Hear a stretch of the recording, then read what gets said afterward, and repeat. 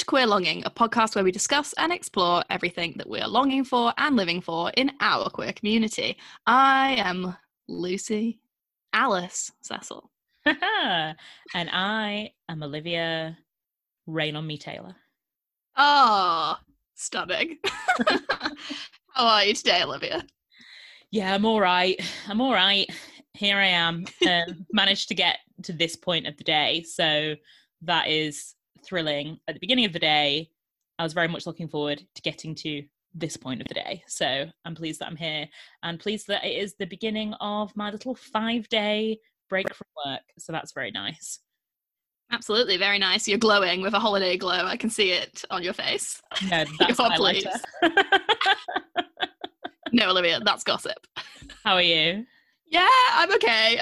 I'm incredibly humid at the moment. Obviously, there's a lot of a humid front in the weather, and I just can't get cool enough. Might have to whack out my fan someday soon. Who knows? Because it's high summer soon. Oh, I went back to the flat at the weekend, and I had the fan. You know that crazy fan that I've got. That's I love your fan. Video. Yes.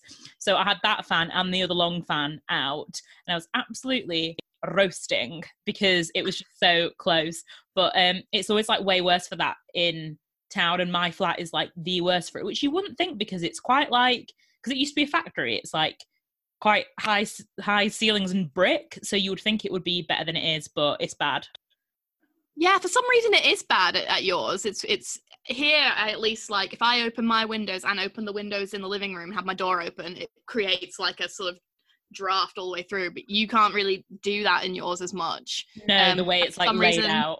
Yeah, for some reason maybe where your windows are, you don't get much of a flow of air through. But yeah, fans all the way is what you need. It is. But it's much better here, a bit more out of town. It's not as muggy. Yeah. So have you been up to much? How was your weekend going to the flat? Have you finished painting your bathroom?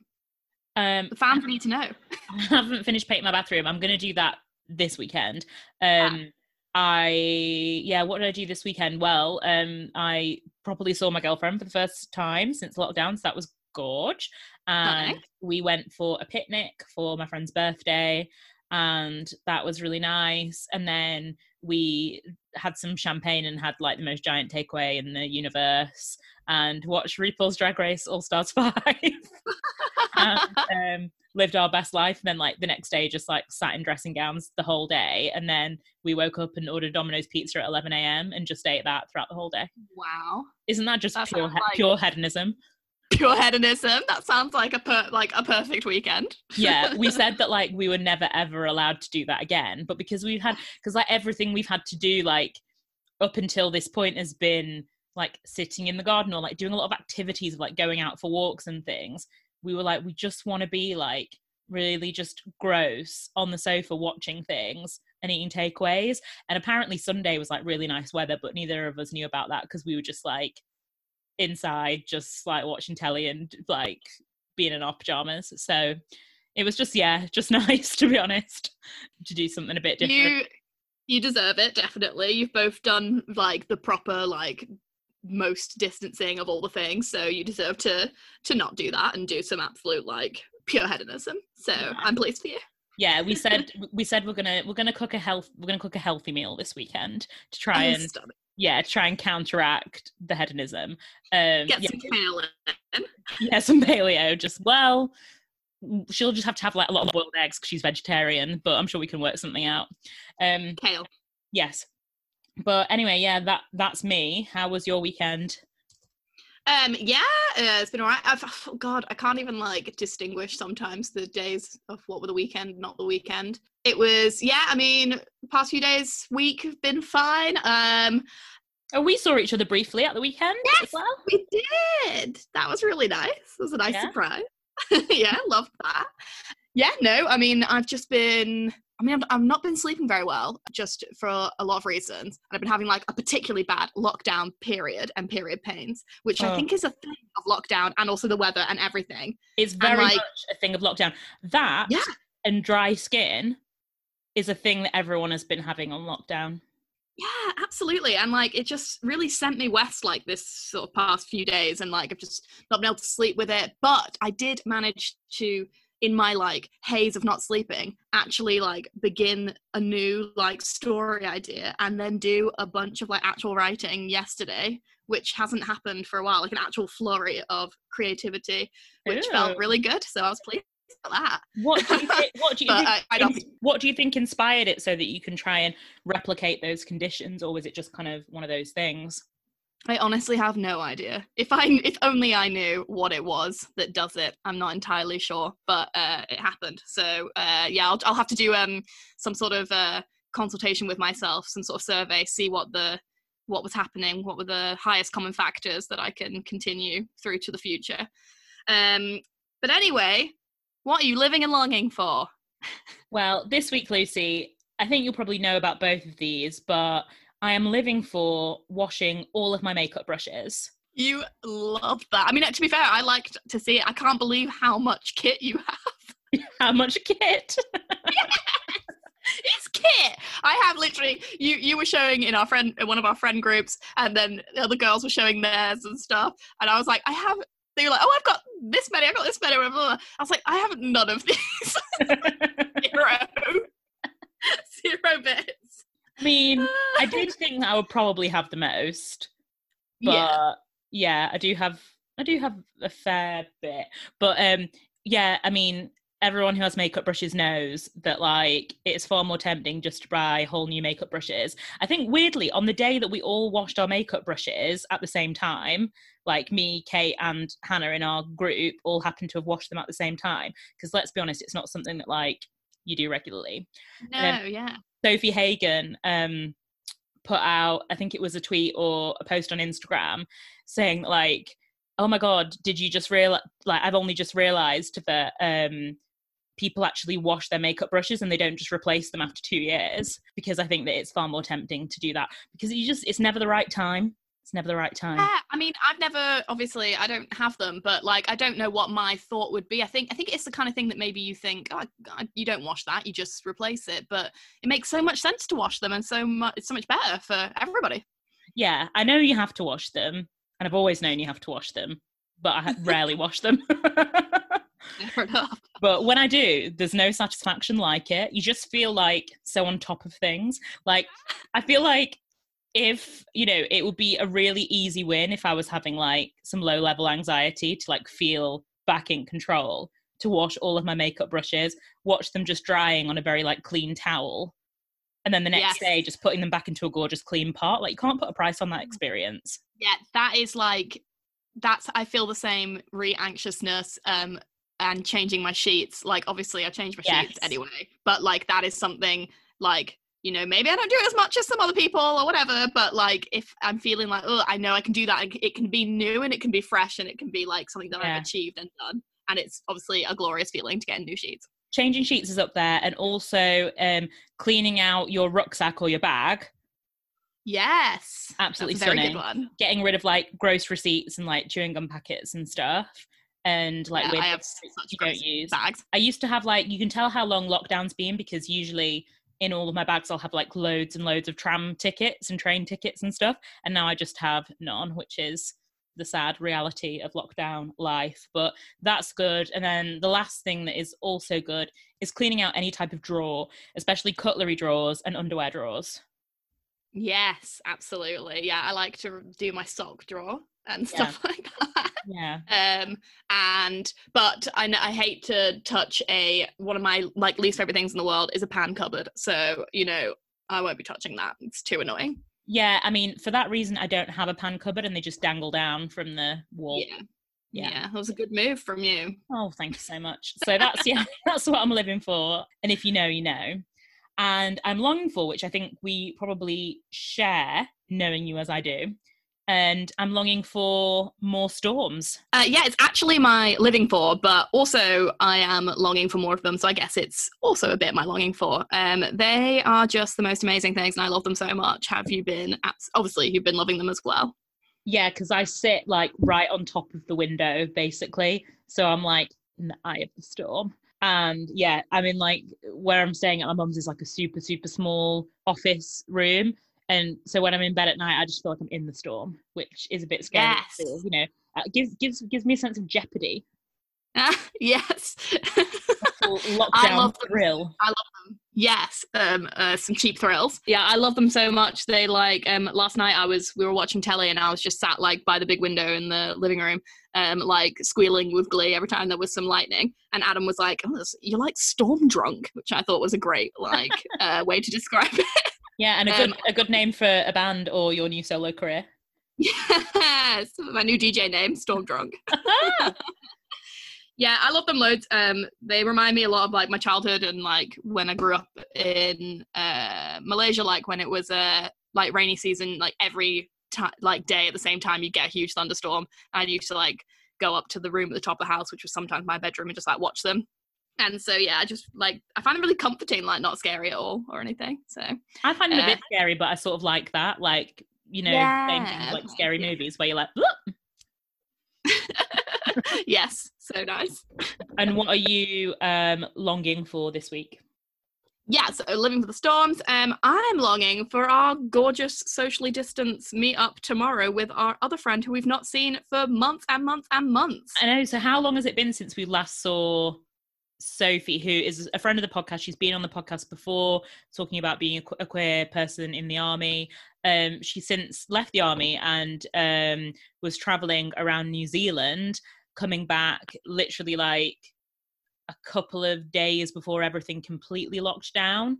So I don't know how long it's been. Has it probably been like a year? Yeah, we last saw her on the 31st of August, 2019, and she left like a few days after that, which is insane. That's almost a year. So yeah, it will be really, really nice to see each other from a distance tomorrow and all just be like, oh my God, oh, there you are. So I think it'll be a nice time. I know. I can't imagine it now looking out at the like black skies. You're going to have to bring your rain jacket for real. Yes, I will bring my cagoule and my big umbrella. Your galoshes. Yeah, nothing will stop this distance meetup. I need the socialization, please. Yeah, so that's what I'm living and longing for. So as we've been talking about in the past couple of weeks, there's been so much going on in the news that is extremely pertinent to our community and in regards to Black Lives Matter and also in regards to trans rights. And that has been continuing into this week. So Lucy, would you like to kind of give a bit of a debrief, I guess?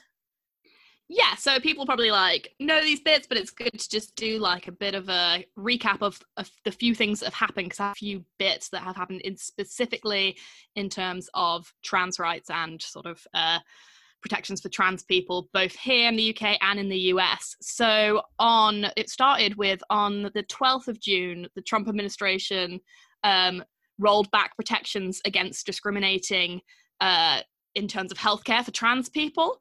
So they sort of have said that health services in the US will return to the government's interpretation of sex discrimination according to the plain meaning of the word sex as male or female and as determined by biology.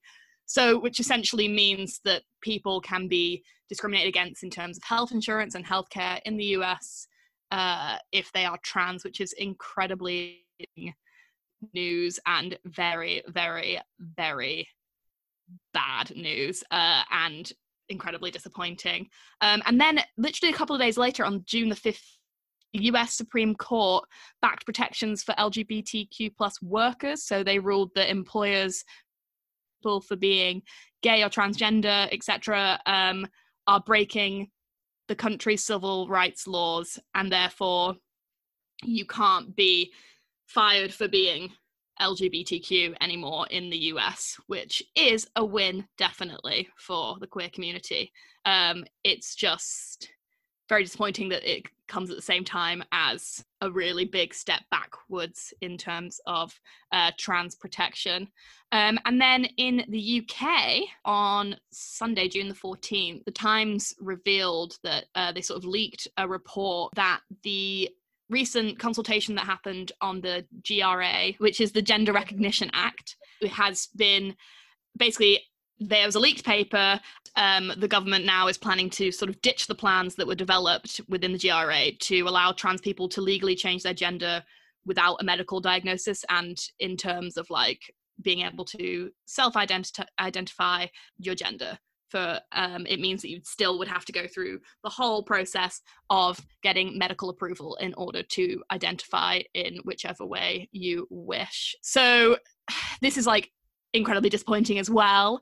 It's been leaked that in terms of one of the worst things about it is that the response from the consultation is that like 70% of people in the consultation backed the idea of people being able to self-identify and were all for it and very positive about it, but they've decided to basically just be like, oh no, we're going to dismiss that, essentially because they've said that they believe the results to be skewed by an avalanche of responses generated by trans rights groups, which is just ridiculous. Yeah, so they're saying like, we're not going to follow what the consultation said because we think that it was like done by a load of activists, which is just ridiculous. That's like, they didn't say that about Brexit, did they?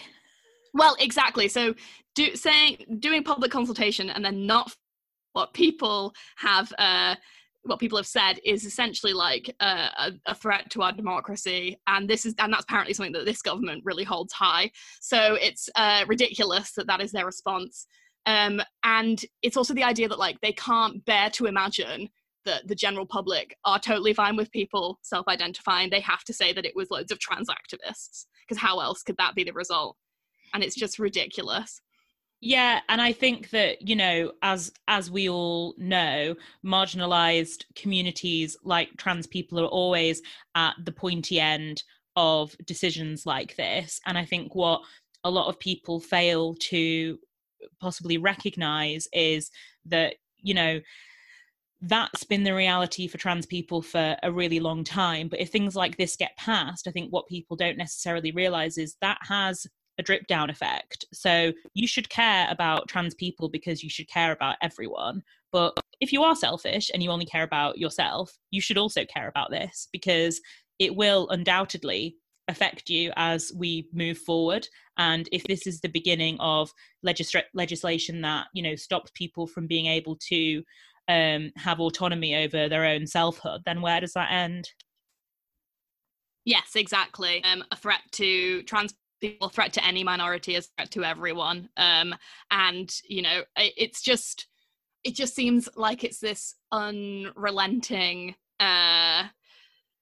spew of anti-trans legislation and speech and you know, action that's going on. It's just not okay. And what the most important thing about this to do is to stand up against it, to email your MPs in this country, except it's so easy to do, and it does make a difference if we continue to tell our government this is not okay.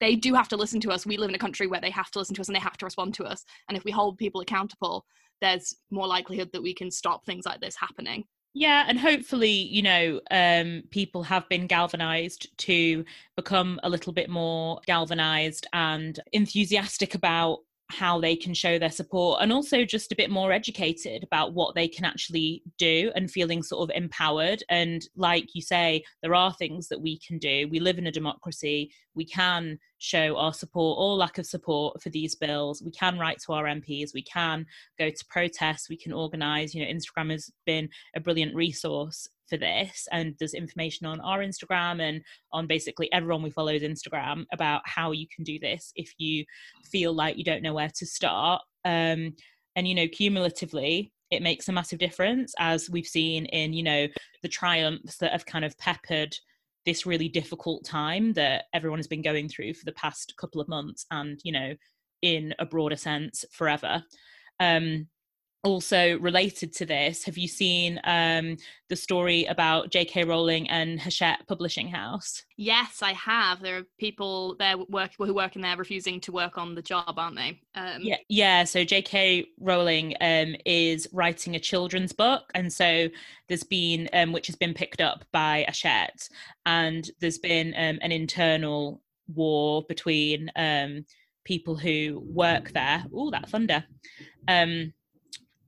With people refusing to work on the book. So it it is good to see that I think people are feeling a bit less afraid to speak up about what they believe in at the moment. That being said, obviously, you know, the publishing world, the media world is a lot more sort of traditionally or historically, I suppose, progressive, and maybe people feel like it's safer in those spaces to speak out. I'm sure there are places in that world where people don't, but I hope that that is the beginnings of, you know, people feeling that they can bring their own politics and sort of moral values to who they are as a person in a professional sense as well. Yeah, absolutely. And like the more it happens in any setting, the more it makes other people feel and people hear about it, the more it makes people feel comfortable to do it themselves and like step up and speak out. And like it's important to recognize that, like, you know, and I think a lot of people have been reckoning with this over the past few weeks, that like you do have a voice and you can use it, and you like the space is there for you to do that, and therefore do that with like all your goodwill and all the things that you do believe in. And like, you know, so for example, in terms of like trans rights and the GRA consultation and stuff, Gendered Intelligence had a really great mail out, like really simple. You go through, you can type in your own words, there's a template, and then you send it, it gets sent to the Prime Minister. And they tweeted earlier today that they have tracked that 20,000 people have sent a letter just today, and wow. They've had that be available for the past couple of days, and that was just today. So it does show that, you know, if you've got your eyes peeled and you look for like these simple things, and loads of people are picking them up and sharing them at the moment, that all it takes is like less than 5 minutes of your day, a couple minutes of your day while like the kettle's boiling or something, whatever. You can just do it. It's super easy, and you're adding your voice to important things that need to be spoken about. And yeah, just urge people to do that. Yeah, and I think it's that demystification of politics and making it accessible and transparent, I think, is the key sort of step to success, because I think a lot of people feel really sort of out of that walled garden, and that they couldn't possibly contribute because they don't have all the facts or might not understand every single thing.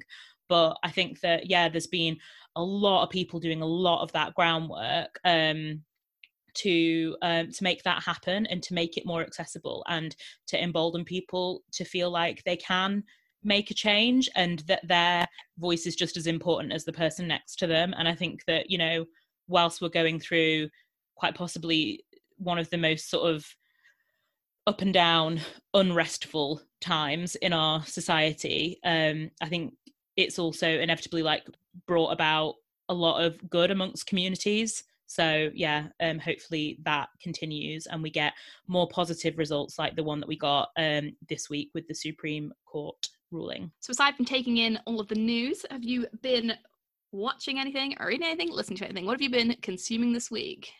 Well, I've continued to watch I May Destroy You. I watched episode 3 last night, and yeah, I think to me it gets better and better as it goes on, which was kind of my prediction. I did excuse me, when I watched the very first episode, I thought that it was good, but maybe didn't quite grab me in the way of that like some of my other absolute favorite shows had. But I definitely enjoyed it and was engaged by it. But I had a feeling that it was the kind of show that, by nature of what it's about, was going to rely on sort of telling this story through time, because it's a story of memory and consent and jumping back and forth in time. So I think that as we go further and further into the series, it gets better and better as you kind of unwrap these memories and just sort of go back and forth to explore the main character's story. But what I also love about it is, obviously, you know, it's a story that centers around a sexual assault, and the main character's memory or lack of memory around that, as she tries to kind of unfurl everything that's happened within the context of like consent in 2020 and what that means, and relationships and trauma and race and all of these issues that kind of weave through the series. But also what I love is that it manages just to be really funny and really relatable and just kind of light and bright and hopeful and real. And, you know, it has a moment in the latest episode where we see her sat on a toilet putting a pad on. And that's never been shown on TV before. And yet that is an everyday part of a lot of people's lives that never sort of gets recognised or explored in any way. And I think it's done really cleverly. It's done in a way without feeling like it's just inserted into the narrative for some kind of like shock value, but rather it feels like it's there to sort of create this 360 picture of just this woman who is like you in so many ways, and in a way that it's not so like overly narrativized for TV. And I think that is something that feels really new and exciting to watch. Yeah, I completely agree. I totally noticed the pad moment, as I'm sure most people who have a period would. I thought that was brilliant. I thought that episode was so funny. Like, we were creasing. Like, I thought it was one of the funniest things I've seen in a while. Loved it loads. Obviously, it's like a standalone at the moment episode where they were not in London, they were in Italy, which, you know, I always love standalone. Yes. And also the night out bit where they're in that club in Italy, which is called the Bamboo, which hilariously is like the club du jour down the road from like where my mum lives, like where I grew up. Really? And everyone like cuts their going out teeth on going out to the Bamboo. So it felt, you know, even more relatable to me. Yeah, that going out scene was, and like them just getting completely fucked up, was so perfectly done, so funny, but done in such a way that felt incredibly relatable. And yeah, I think all the things you said, as it goes on, it gets better. It's more and more intriguing, and I just think it's super fun and exciting to have like somebody else who is like creating like new exciting telly and will hopefully do so for a long time. Like, you know, it's like one of those things where it's going to be like, I love this so much, I'm going to want to watch like anything Michaela Coel does, because I know that she's got this great like vision and voice, and I'm really enjoying it. So yeah, no, I'm really enjoying that as well. So hopefully it continues to be really good. What else have you been watching? So I have started watching the second season of Homecoming, which is an Amazon Prime TV series. Right, okay. I really struggled with the first series of Homecoming. Are they right? Because obviously love Janelle Monáe, obsessed, but I didn't know whether I would have to go back and actually finish Homecoming series 1 to maybe try series 2. So they are related, but you definitely could watch season 2 without watching season 1. You might be if you've seen a bit of season 1, you'll be like totally fine. If you haven't seen any of it, you might be a bit like, what? But so season 1 is follows like Julia Roberts as a character who works in a program called Homecoming, which is for soldiers who are coming back from war zones suffering with PTSD. And essentially, I mean, spoiler alerts, they use a substance which allows the soldiers to forget what happened to them and therefore not suffer from PTSD anymore, as it were. That's a loose summary of what happens. And season 2 begins with Janelle Monáe up on a boat in the middle of a lake, and she's got like no idea where she's there, and it's sort of tracking her. And it's just so good. It's such a good like eerie mystery sort of what's going on kind of thing, which I love telly like that. I think that's what I struggled with, because I kept waiting in series 1 for there to be some kind of like clarity or like a moment where I'd be like, oh yeah, like I feel like I'm being taken along with something. Like it felt a bit too kind of sprawling for me, like I couldn't quite grasp onto anything in the way that I wanted to. Right, yeah, okay. No, I can see that. I think with season 2, it's way more like apparent what's happening from the get-go in a sense, because you already a bit know, so it's probably better in that sense. It's Janelle Monáe is obviously fantastic, love her loads. I found out that it's actually based on a podcast, which was like a serialization, like a fictional serialization, which kind of makes sense. And I'm intrigued to listen to that. I might give that a go and see what that was like. But I like it because it's like spooky. It's like what's going on. It's basically like a bit dystopic because there's like this weird substance that can do stuff that like, you know, doesn't actually happen in the real world. Maybe, who knows? Maybe it is real. So I like it. I would say give season 2 a go. And also, without giving too many spoilers, it's a little bit queer. So Get it? What? I also love Janelle Monáe as an actor. I loved her in Hidden Figures. I thought she was amazing. So I am very keen to give this one a try. But yeah, had a bit of an up and down experience with the first series. So yeah, I think I'll give it a go. You've inspired me to give it a try. Oh, good. He's an influence. Aside from that, what I've watched one film I just wanted to give a tiny review of, which is the film Hustlers. Have you seen Hustlers? Right. I try and recommend Hustlers to my mum every single night, but my mum is not about it. She won't watch. You should just put it on then on the Chromecast. I know. Yeah, my mum's asked me to put Grey's Anatomy on because our smart TV is broken, so I have to do it from my Chromecast, which is attached to my phone. So yeah, I could change it now. She'll have no choice. To Hustlers. I want to watch this film so much, and yet because my only time that I can watch things are like when I'm having dinner, but she won't. Right. Okay. Yeah. Okay.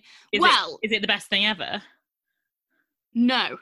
Oh. So you might not even be missing out that much. This will make you feel better or worse. It starts off incredibly well, very promising. You're sort of like, yeah, okay, this is fun. And it's like a really, great thing. J-Lo is amazing. Basically everyone who's in it is amazing. And it's loads of sort of fun. You're like, yes, they're going to like fuck with these Wall Street guys. Love to see it. But very quickly, right. Number one, it's too long. It does not need to be as long as it is. How long is it? An hour 45. An hour 45, which is not that long. It's not that long. It's too long for what it is. It falls. Maybe it is longer. An hour 50, maybe. Oh well, it falls underneath your 2-hour film threshold in your household, so it's still permissible. Yeah. It's very just formulaic. Like you know what's sort of going to happen, which is fine because like you can do that with a lot of stories, but there's like no real twists and turns to it. Nothing like unexpected really happens, and therefore it doesn't keep you interested really. And also there are just I never thought I'd say this, but there's just one or two too many scenes that are just montages with really loud like music and like popping bots, which like I love. But there's just one too many scenes of it. Do you think it's because you're getting like overly stimulated by things that you can't relate to anymore? Maybe. I do find it difficult to watch like anything where anyone's in the club. Yeah. I mean, even if just like people like brush hands, I'm like yeah. I had to help Izzy on a walk with this last weekend with my hand. I had to hold her hand and I was like, oh, I haven't like touched anyone in so long.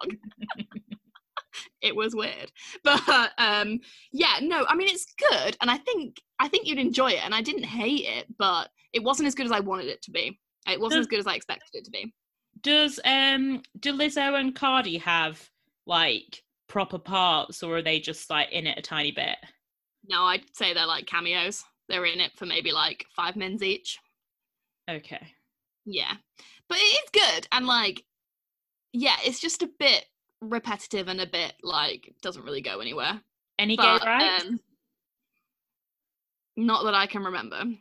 Although there is this is a bit of a spoiler, but not really. It's not a spoiler. It's not to the plot where Usher turns up, which does make the whole thing worth it.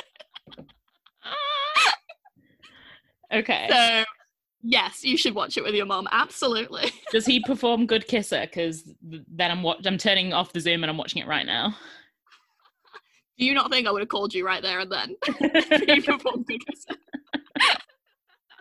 Yeah, the best Usher song that he's ever done. Don't at me. Oh, I'm gonna listen to that as soon as this is over. Yeah. Chitty chitty, bang bang. Oh yeah, I also wanted to do very quick recap. I have now finished Girl, Woman, Other, which I know you spoke about on the pod a couple weeks ago when you finished it. And I just wanted to throw what did he say? Throw your hat in the ring. Yes, I got it right. Yeah, you come to me for the idioms. I know. I'm such a good pupil. I've learned them from you. So please, because I always get them wrong.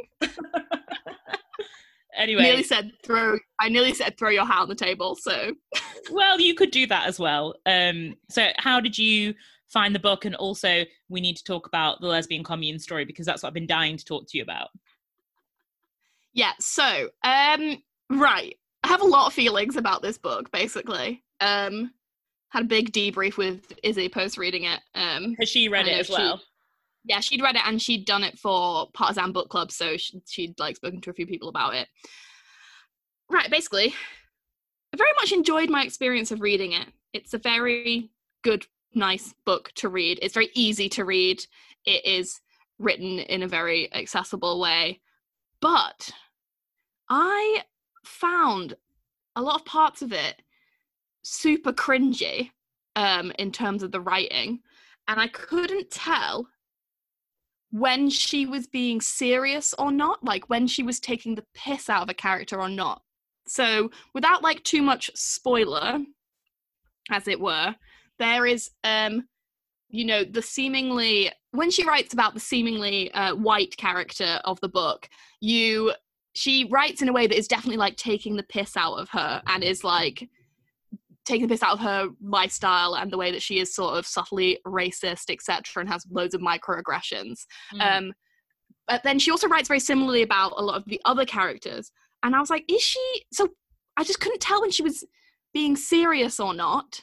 And whether or not she was trying to be funny, but I wasn't finding it funny, or I was just finding it cringy, and therefore it just wasn't written for my sense of humor, etc. But I did really enjoy it, and I think there are some really great, like, outstanding stories in there, and like you said, some not so much. I found the trans character story very surface level. I googled what a trans experience is. Here it is on paper. It wasn't particularly deep, and was sort of like very, and Izzy said she felt the same, like it was just sort of like, oh, this is what like would happen to a trans person. I mean, it's good that she is writing a trans character, definitely, but that's how I felt about that. And I just felt like a lot of it was quite actually surfacey about the characters, and maybe could have been, I don't know. I didn't hate it though, so it's really hard to talk about. I do understand your point about the trans story. Yes, it's good that it's been included, but that doesn't mean that it can't be, critiqued and reviewed for how well people thought that was depicted. And I guess as well, on the same point, it's difficult to really sort of cut to like the core being of a person when you have like 12 short stories, which I think that like broadly she was able to like weave those narratives together really well, but it would have to probably be like 4 volumes to even sort of try and do that in a really sort of in the round total way. So I do see what you mean, but I also think that she did a good job. Yeah, no, definitely same. I just, I think maybe going into it, I thought it was going to be different from what it was, if that makes sense. But yes, Lesbian Commune, great. Loved that bit. Well, I mean, love that bit for the Lesbian Commune, obviously. Love to think about how that will be our future one day, but also hated that chapter because of the incredibly toxic character in it and the relationship that was going on. It made me feel very horrible, but yes. Same, but I also think that it's really important to surface these stories in a way that like make lesbian experience in print and in literature more than, coming out, coming of age, sexuality. Like, although it's really difficult to hear these things and read them as a queer person, I think that, yeah, it's important. Like I always say, we deserve all things, and we deserve these stories to be told about us and for us as well. And it reminds me of a novel which came out, I think, quite recently, maybe a year or so ago, called In the Dream House, which was, well, it's not a novel, it's kind of an autobiography based on this woman's experience of sort of emotional domestic abuse at the hands of her partner, and they were in a same-sex couple. And it's a really interesting book because it kind of, I think it talks about a lot of things that we never see in lesbian narratives, which is kind of about emotional abuse, manipulation, microaggressions, sort of the insidiousness of abuse within a relationship that might not be physical, or it might be, but I think that it's important that these stories are told, and kind of like a sort of difficulties with sort of monopolization and power struggle and all of those things that we hear about in the story in Girl, Woman, Other are in this book. And it really sort of demonstrates the hopelessness that the main character feels, and it's sort of set into like different chapters, and then it tells an account of like a particular time when she was being abused by her partner sort of emotionally, and she made it like a choose your own adventure game. So she was like, if you think I should have said this, skip to page whatever. And it just showed how when you're in this really toxic cycle of abuse, there is no like good answer. Like, it's always gonna end badly for the person who is being abused. There's no way to kind of talk yourself out of it, work your way out of it, other than it just ending. Like, it has to end. And I think that the kind of resolution at the end of that story felt really hopeful, and that there was that community around her that sort of helped her out of it. So yeah, that was like definitely my favorite chapter. Yeah, I had no idea that you had read In the Dream House. That book is top of my to buy and read, because I love Carmen Maria Machado like so much. Her Body and Other Parties is one of my favorite books I've ever read, which is short stories. And I love her. She's like great on all the things. And yeah, I didn't know you'd read In the Dream House. Like, yeah, I'm desperate to read that. Yeah, because it kept coming up as a thing for me to read, because she was in like loads of, it was weird. It was like sometimes you feel like the universe is like pointing you in a certain direction, because you see so many things about a certain author or artist or something, and it wasn't as though it was being advertised to me or anything. It was mainly through like podcasts all at the same time, like just random ones I happened to find or listen to had her on as a speaker, and she's a really great public speaker. And I haven't read the whole thing. I need to buy the book, but she's done some really long different excerpts on all those different podcasts that I've listened to, so I've listened to those and thought they were really good. Yeah, no, speaking of I'm definitely going to read that, and I agree with you that it is good to have these stories told, definitely, and Girl, Woman, Other does a very good job of that. Speaking of Carmen Maria Machado, she has been a guest on this little podcast I've been listening to, which is called, what is it called? It's called The Scaredy Cats Horror Show, which is from the guys who do Reply All from Gimlet Media. Basically, one of them is like terrified of watching horror films, and one of them loves them. So they started this little podcast like just in quarantine, where one of them like recommends films that the one who's scared has to watch to like build up his like scary movie Callous for his scary movie Callous, and it is so good. And she guests on two of them because she is obsessed with horror and stuff like that, and she's dead funny. And if you're into horror films, they have hit some of the like classics. They talk about Alien. They just did a double bill of Hereditary and Midsommar. Hereditary. Nightmare on Elm Street, and like it's so good. It's really, really fun to listen to if you're into horror films and stuff. And the culmination of this project is because PJ, the one who's scared of watching horror films, really wants to watch Get Out, which is not that scary. Like, it is scary, but it's not that scary in terms of like horror films, but that is what they are watching this week in the finale episode, and I'll be sad for it to be finished, because I've been really enjoying like listening people talk about horror and stuff like that. And I would highly recommend that as a podcast. So in terms of things that have been happening in your ears, what is your track of the week, Olivia?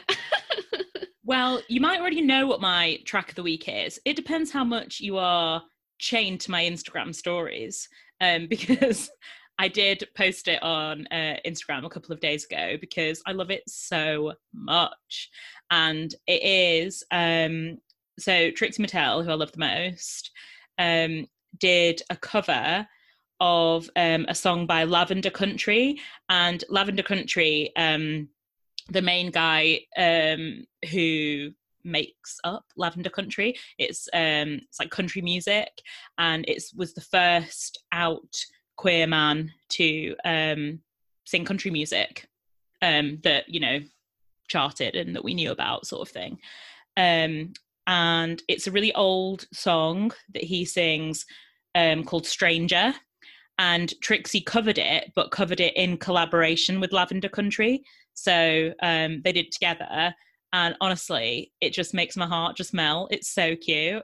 And I watched an interview with the two of them, and he's like quite an elderly man now. And he was just like saying loads of like hilarious, just saying like loads of hilariously like inappropriate things, but with just like absolutely no shame. And Trixie was just absolutely creasing. And it's, you know, a song about, just like queer longing, love, sex. And it's a really beautiful song. And I think that the lyrics are just so just like earnest and cute and nice, but we know that he's got a cheeky side. So one of the lyrics that I really like, that I really just want someone to say to me, so if you could all just say it to me, I'd appreciate it. Note. Yeah, my favourite lyric is, "You're hotter than the popcorn dancing in the pan." Oh, love that. That's great. Love that. I saw your Instagram story of this, and I was like, that's going to be a track of the week. But I had forgotten that when you said that just then. And I had made a mental note to listen to it, but I did not. And now I'm sad that I haven't, because it does sound completely up my street. Obviously obsessed with any sad country in any country. And I am going to rectify that right now. No, not right now, but as soon as possible. Very good. Track of the week. Yeah, I definitely thought it would be something that you would enjoy as well. It came from, so if you follow Trixie Mattel on YouTube, she has a playlist on there called Full Frontal, I think it's called, where she does, I think it's on a Friday, where she'll prepare and shoot a cover song, you know, just as a fun thing on YouTube. And this was what this week's one was, and it's now available on Spotify, so you can listen to it there. Nice. What is your track of the week? Yeah, so my track of the week is from Kevin Morby, who is the singer-songwriter, goes out with Waxahachie, someone I also love and have shouted out on this podcast before. And the track is Nothing Sacred, All Things Wild, from his newest album, Oh My God, which I love as a name of an album. And he just has like this gorgeous tone to his voice, sings about, you know, all like great things, you know, all the nice things, love, pain, depression, anxiety, addiction, etc. And this whole album actually sounds sort of like quite like, it's like he's delivering a sermon. It's sort of quite gospel-y, but really nice tone to it. Sort of like Leonard Cohen-esque, if you want something to relate it to. And yeah, I've just been really enjoying it. It's been very soothing to me. A nice balm in these times when I've been writhing in period pain. So I would recommend if you need something to take away those blues.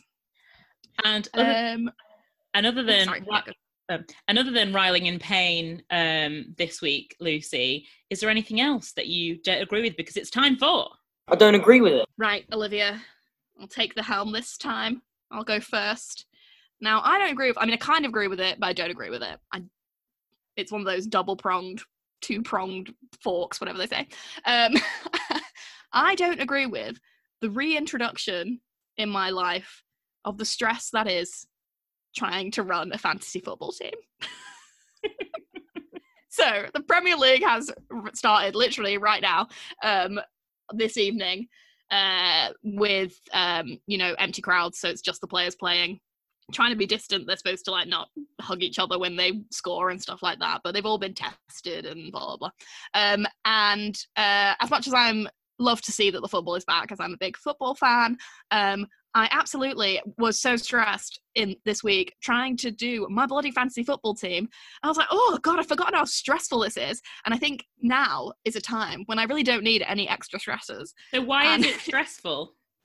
Oh, because Olivia, you have to make sure you get the right players, and you have to, because you got to get the most points so that you can like do the best. And it's really hard to do in the best of times, but it's specifically hard to do at the moment because usually one of the main things that you can go off is like players' form, you know, like how well they've done in the most recent matches. But there haven't been any. So oh right, okay. So it's not so much hard to like organize it as it is to just play it.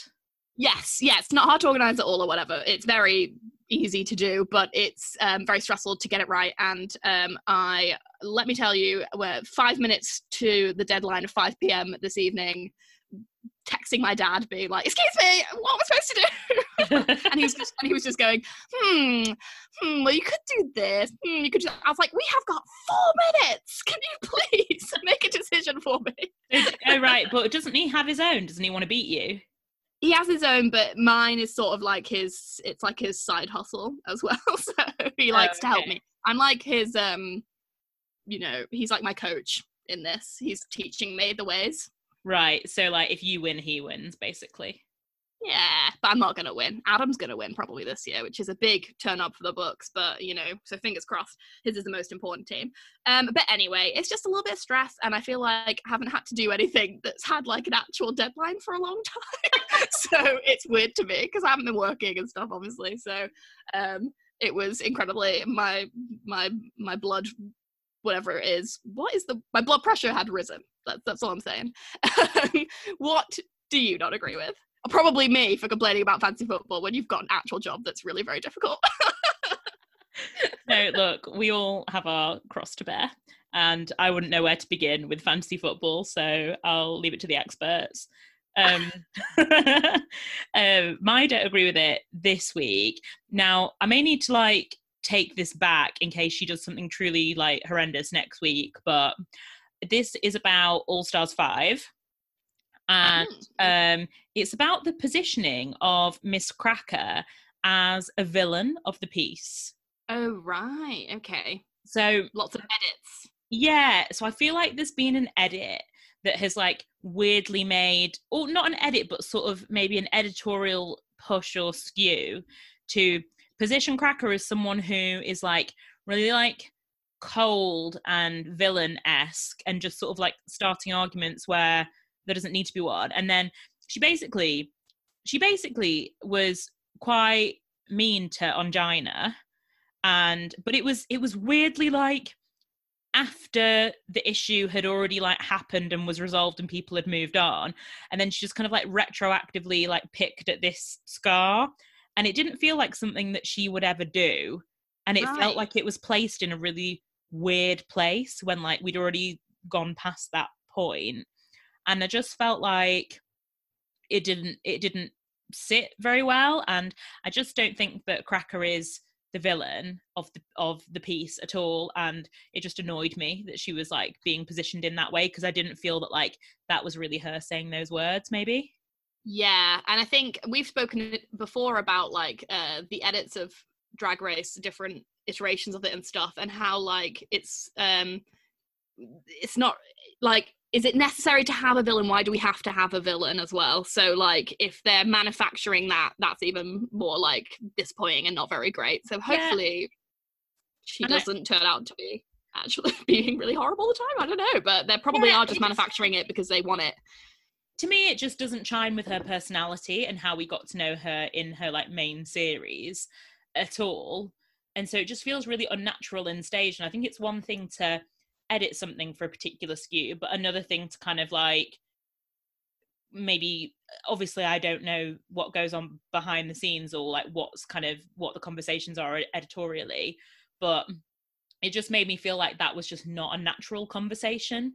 And we've seen the learnings from RuPaul's Drag Race UK that like by and large you don't need to have those same sort of engineered dramas in order to have drama just, you know, within the competition itself and to get to know the queens. Like, and then there was this whole bit about how, you know, she doesn't have any friends and she finds it really hard to like gel with people. She's like quite cold and unpersonal. And I thought like that's not the Cracker that we saw in the previous series. Like, yes, we saw someone who struggled to kind of let go and was a bit of a perfectionist, but we definitely saw like a fallible, quite humble, genuine person. And it just, if it's been sort of like engineered for views, it didn't feel right to me. So I don't agree with it.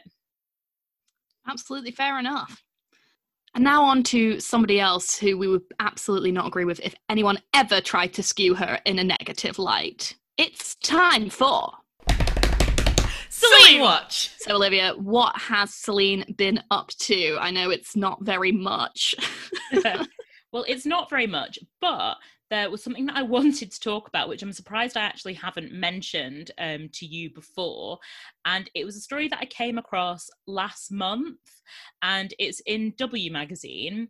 And basically, it is about Celine Dion and Barbra Streisand. And I don't know if you've seen this, but it's a story that is entitled Barbra Streisand Unearthed a Creepy Doll that actually represents a piece of musical duet history.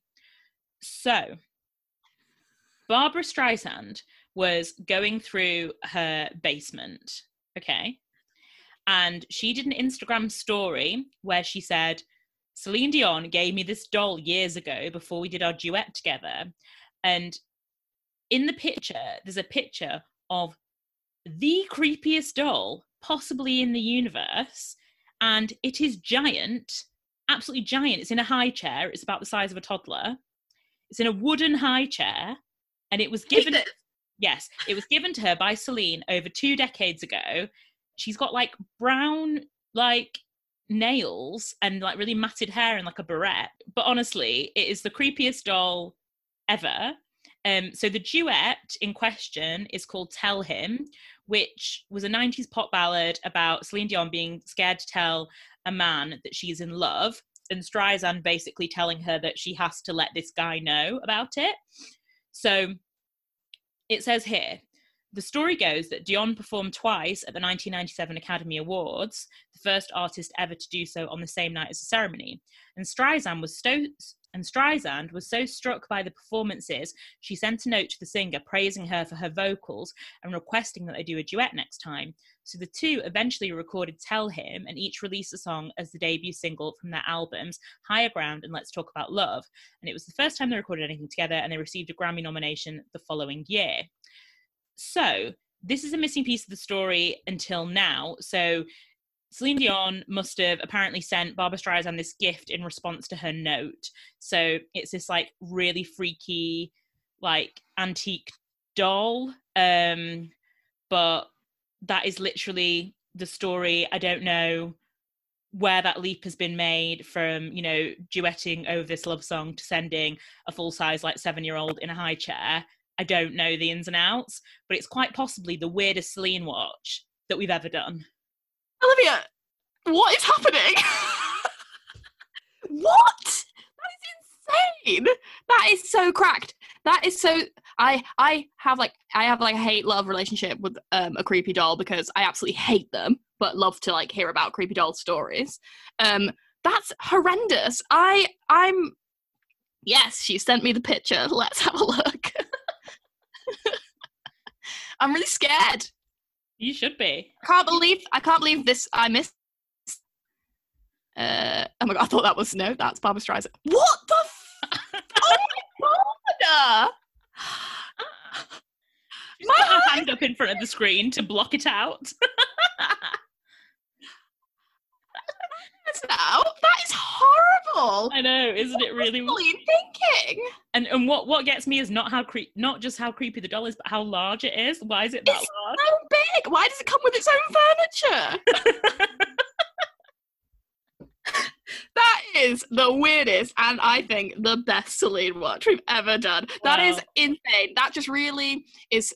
She contains multitude. She's a woman of many layers, and there's a lot more. It's given me hope. There's a lot more for us to untap about our gal Celine.